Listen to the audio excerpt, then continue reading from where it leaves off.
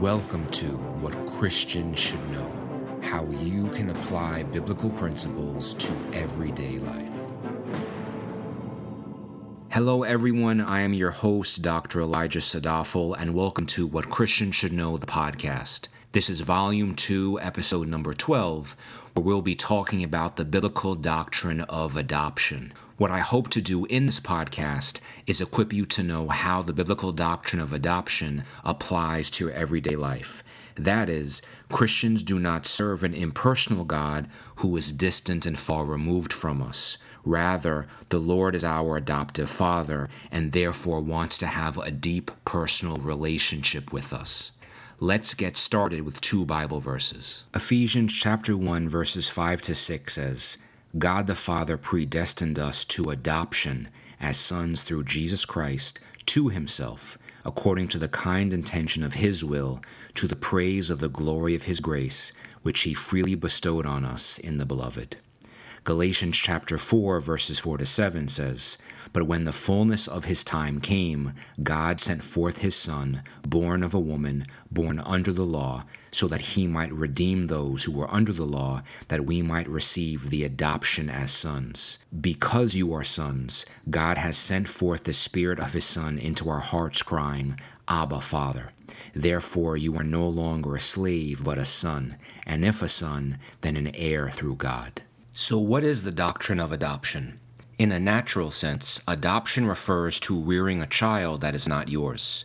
In the United States, adoption often involves a rigorous legal process, after which the adoptive parents assume full legal responsibility for the child. Of course, the resultant personal reality of being an adoptive parent or child transcends a legal transaction, because adoption is best characterized by novel relationships that are not only transformative but also enduring. The principle of novel relationships also applies to the biblical doctrine of adoption. That is, in a supernatural sense, adoption refers to a sovereign act of God whereby he adopts those who have faith in Jesus and makes them members of his family. As adopted members of God's family, we are no longer orphans that are abandoned outsiders. Rather, because of God's grace, we are made welcome members in the household of the Lord. Adoption is a blessing that we receive because of what Jesus has already accomplished, namely, restoring a broken relationship with God and therefore allowing closeness and association. Adoption thus transforms our relationship with our Father, who is God, as well as our fellow adopted brothers and sisters in Christ, as we all are members of the same family. Paul labels those who have faith in Christ as children of the promise in Galatians 4:28 and clarifies in Romans 9 verses 7 to 8 that the children of the promise are not the natural, biological descendants of the flesh. Rather, they are adopted children because of the sovereign choice of God. The sovereign choice of God in our adoption means that God was not forced to make an adoptive decision. He did so voluntarily with a purposeful and kind intention. Sometimes when human parents adopt, they may look for traits in a potential child that resemble themselves. When a holy, perfect, and sinless God adopts us, he makes the most radical choice possible by adopting fallen, imperfect sinners who by their nature want to revolt against him. Imagine adopting a dozen teenagers who you know will rebel against your authority, take you for granted, and frequently forget to say thank you. This is but a small taste that pales in comparison to what really happens when the Lord adopts us. The recognition that God took the initiative to adopt recalcitrant children directs us to reflect upon God's compassionate character and to glorify him. Adoption thus animates us to praise the glory of God's grace, which he freely bestowed on us. Yes, our adoption does benefit us tremendously, but it primarily compels us to glorify God, who freely granted us an unmerited gift. It is the highest privilege to be adopted into God's family and inherit all the rights associated with that new relationship. So how is adoption even possible? How can a holy God adopt sinful children? Well, our adoption is possible because of faith in Jesus Christ. Galatians 3:26 says, For you are all sons of God through faith in Jesus Christ. During our natural lives, the Holy Spirit operatively works in us so that we profess faith in Jesus, and this profession of faith assures our membership in God's family. So adoption is a spiritual gift that God bestows because of Christ, and generally speaking, there is not any spiritual gift that God bestows outside of Christ. Our adoption is always in Christ, and because we are in Him, we are in God's family and joint heirs with Jesus. Jesus is also the one who validates our adoption. What does this mean? A mature Christian believer does not simply believe in a fairy tale of a magical God in the sky that they call Dad. Rather, when we look to the historical real-life person of Jesus, we see what God has already done through the life, death, and resurrection of the only begotten Son. So, the familial dynamic of the Father sending the Son on a rescue mission in our world is actualized in concrete reality. As we look to Christ, He is the one who in turn points us to the Father and invites us not to just call Him Lord, but also Abba Father, a term of endearment. So who is Jesus in our family? Jesus is the only begotten Son of the Father. Additionally, in John 20:17 and Hebrews 2, those who profess faith in Christ are called brothers and sisters by Jesus. So in a sense, Jesus is our brother, but He has that label with distinction. So, in Romans 8:29, Paul says that Jesus is the firstborn among many brethren, and God predestines the elect to be conformed to the image of Christ. We are not to be conformed to the image of any of our other family members. Of course, there are many people in this world who reject Jesus, who do not have faith in the Messiah, and who do not want to have a relationship with God. Members of this family are not adopted sons and daughters of God. Instead, they are children of wrath. And children of wrath is a term that comes from Ephesians chapter 2, verses 2 and 3. In fact, in John chapter 8, verses 41 to 44, when speaking to Jews that rejected Him, Jesus said that those who do not love Him have a father that is not God. For those people, their father is the devil. Just to be clear, our adoption involves all three persons of the Godhead. That is, we are loved by God the Father through Jesus in the Spirit. This is the love that flows down from God to us. In turn, the Spirit animates the love that we have for God and the countless others in our spiritual family. This is the love that flows up to God. The ever-flowing love of God is transformative, and one of the first steps in the transformation is taking us from a place of abandonment to one of belonging. The Apostle John tells of the depths of love our Father has for us when he writes, "See how great a love the Father has bestowed on us, that we would be called children of God, and such we are." That, of course, comes from 1 John chapter 3, verses 1 to 2. It is clear then that while adoption is a doctrine, it is not mechanistic or legalistic in application. Adoption has to do with our relationship with God as our Father, who loves us so dearly that He calls us His children and treats us as such. The benefits of adoption. First, adoption changes our relationship with God. Before adoption, we were enemies to God. Now, through the death and resurrection of Jesus, there is no longer an immovable wedge that separates us from the Lord. Now, we do not have to bear the wrath of God, and we no longer live under a curse. God can relate to us as His children who long to do His will because we are no longer slaves to sin, but sons of God. God relates to us as a parent that is sensitive to our needs, so He opens His ear and is responsive to our requests. In prayer, He invites us to address Him not formally as Sir, but endearingly as Father. The posture God takes with us is one of understanding and love instead of condemnation. This sentiment is expressed in Psalm 103, verses 13 to 14, where the text says, "Just as a father has compassion on his children, so the Lord has compassion on those who fear Him. For He Himself knows our frame, He is mindful that we are but dust." God assures us of a heavenly inheritance, and he gifts us the supernatural comfort of the Holy Spirit. The Holy Spirit leads us in our everyday lives and empowers us to turn away from the things we used to do and pursue Christ. Paul writes beautifully about this in Ephesians chapter 3, verses 14 to 17.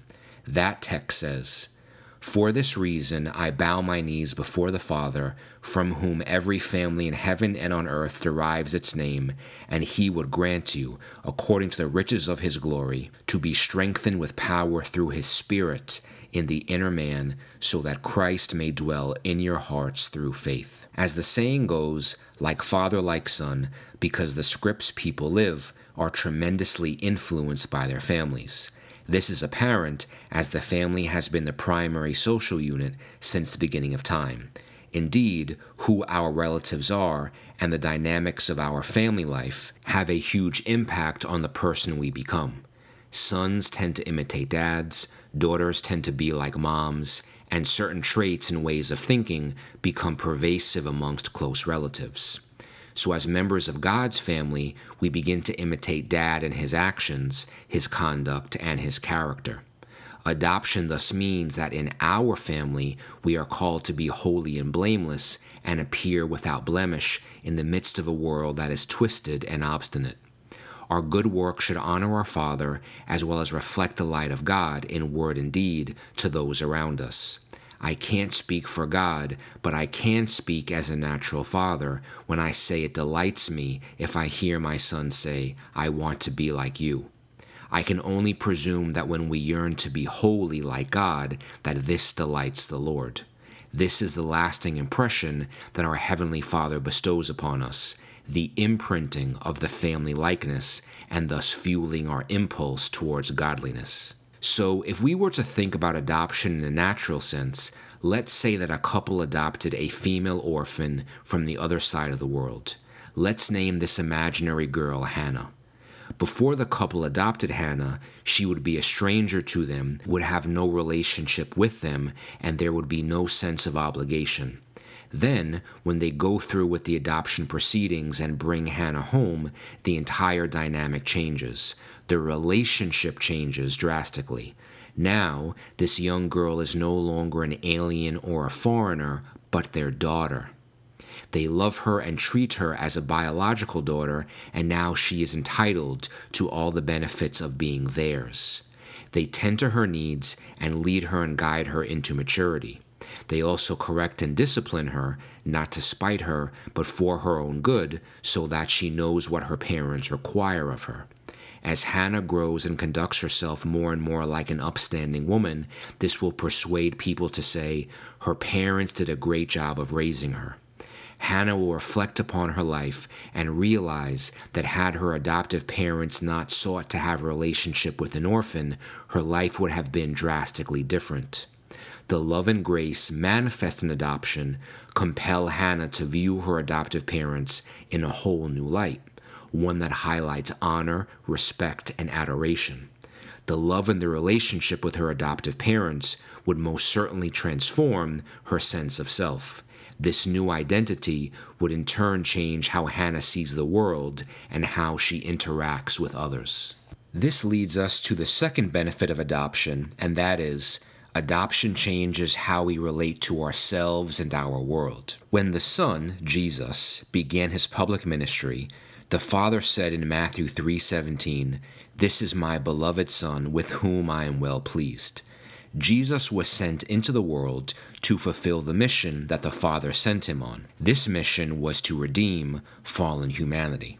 So, throughout the natural life of Jesus, he understood that his mission was to do the will of his Father, who in turn delighted in him. So for us as adopted children, we are given the honor of participating in God's work and doing his will. We do these things being driven by the eternal love that our Father has for us. Unlike Jesus, our lives will not demonstrate perfect obedience, but like Jesus, our Father delights in us.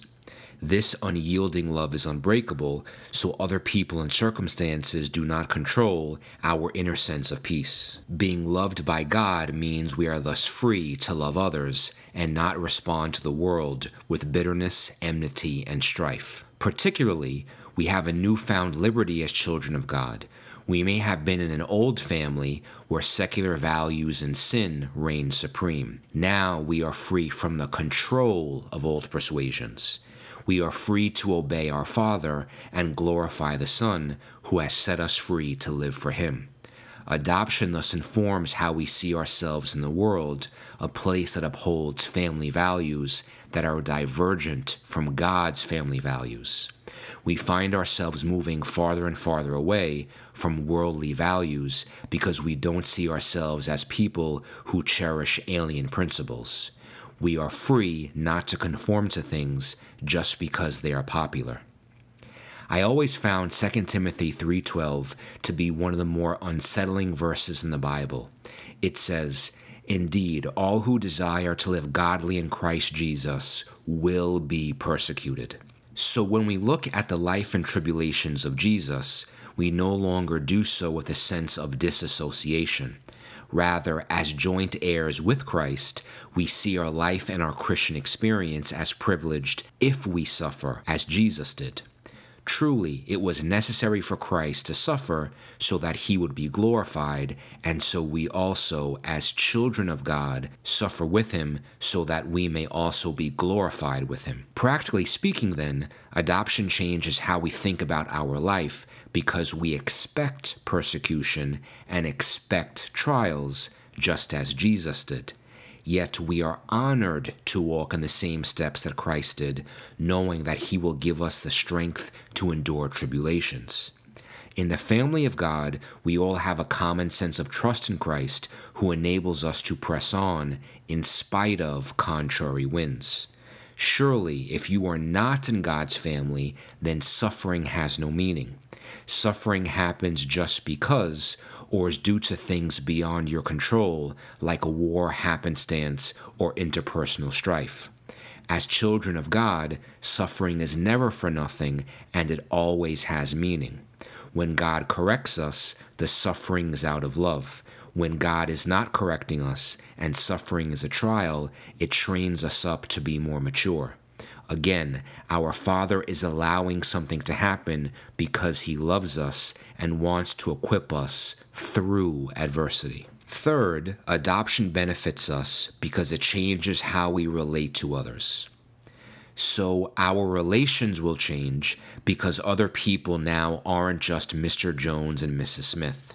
Instead, our relationship with other family members is one of intimacy because they are our close spiritual relatives.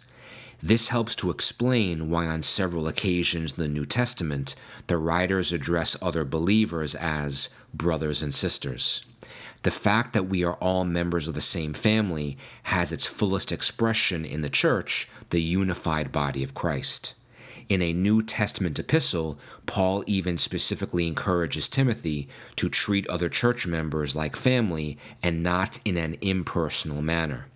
The church as a family clarifies how the church should ideally operate, with multiple people, each doing unique things, all working in unity toward a common goal.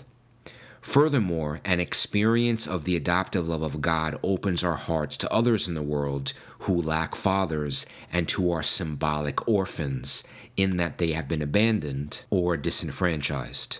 The world is a fallen place that often switches the price tags on some core values. So, we often embrace a system that elevates the strong but marginalizes the weak.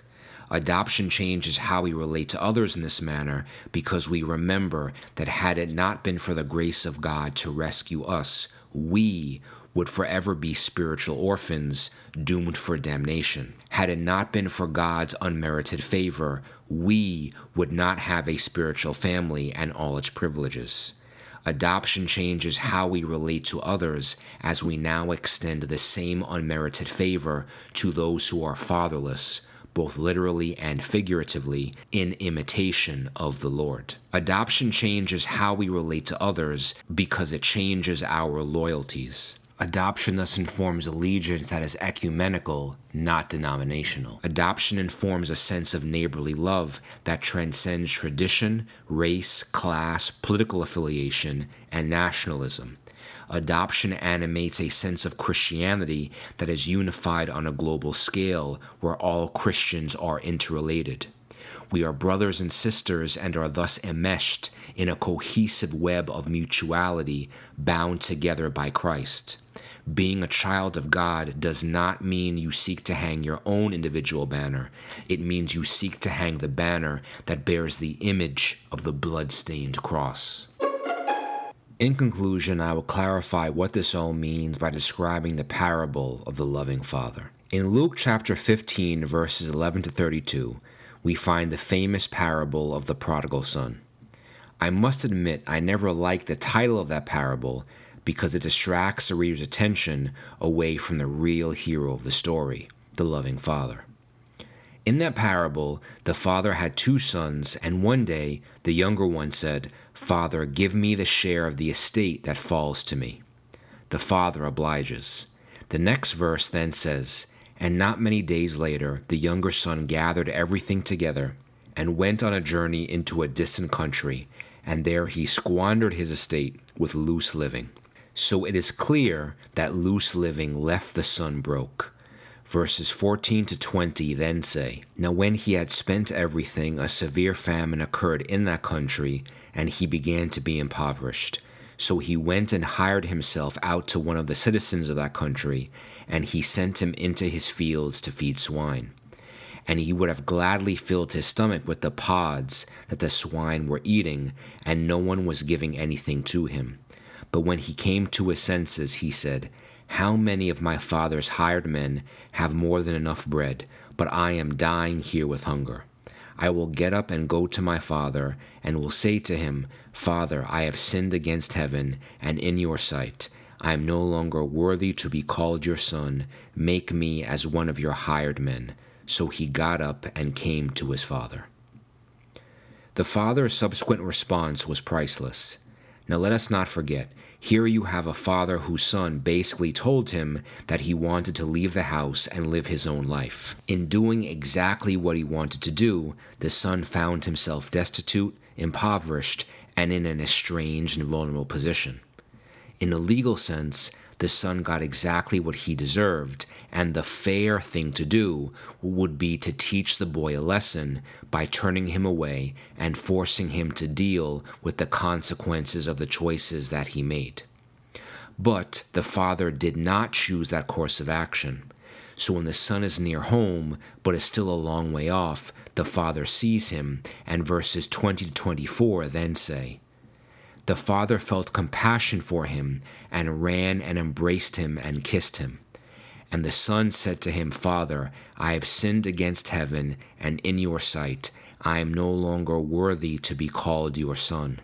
But the father said to his slaves, Quickly bring out the best robe and put it on him, and put a ring on his hand and sandals on his feet, and bring the fatted calf, kill it, and let us eat and celebrate. For this son of mine was dead and has come to life again. He was lost and has been found." And they began to celebrate. The beauty of this story is that in spite of everything that changed, the one thing that always remained constant is the relationship between father and son. That is, the father never stopped being a father because he understood that no matter what happened, his son would always be his son. Sin, separation, misfortune, and the son's loose living did not change that core relationship. In terms of the doctrine of adoption, our Heavenly Father relates to us in a similar way. Our Heavenly Father is the one who invites us to say, Abba, Father, because He will always be the one who tends to our needs like a caring parent. So even if you have sinned, if you are in a season of tribulation, or if you haven't spoken to God in some time, know and find comfort in the fact that your Heavenly Father is not waiting to condemn you. He is waiting to comfort all of us when we confess and plead our adoption to Him, because He never changes His role in our relationship. He never stops being our Father.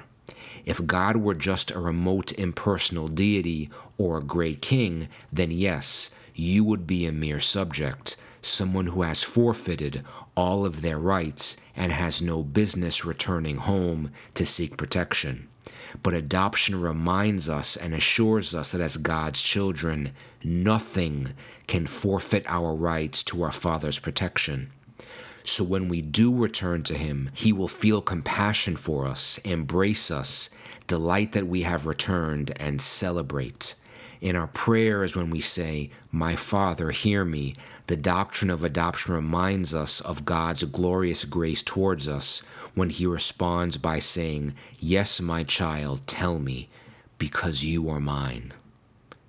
That will be all for this episode. I'll see everyone in a couple of weeks. If you found this podcast episode helpful, please consider giving it a review on iTunes. Take care, God bless, and see you next time.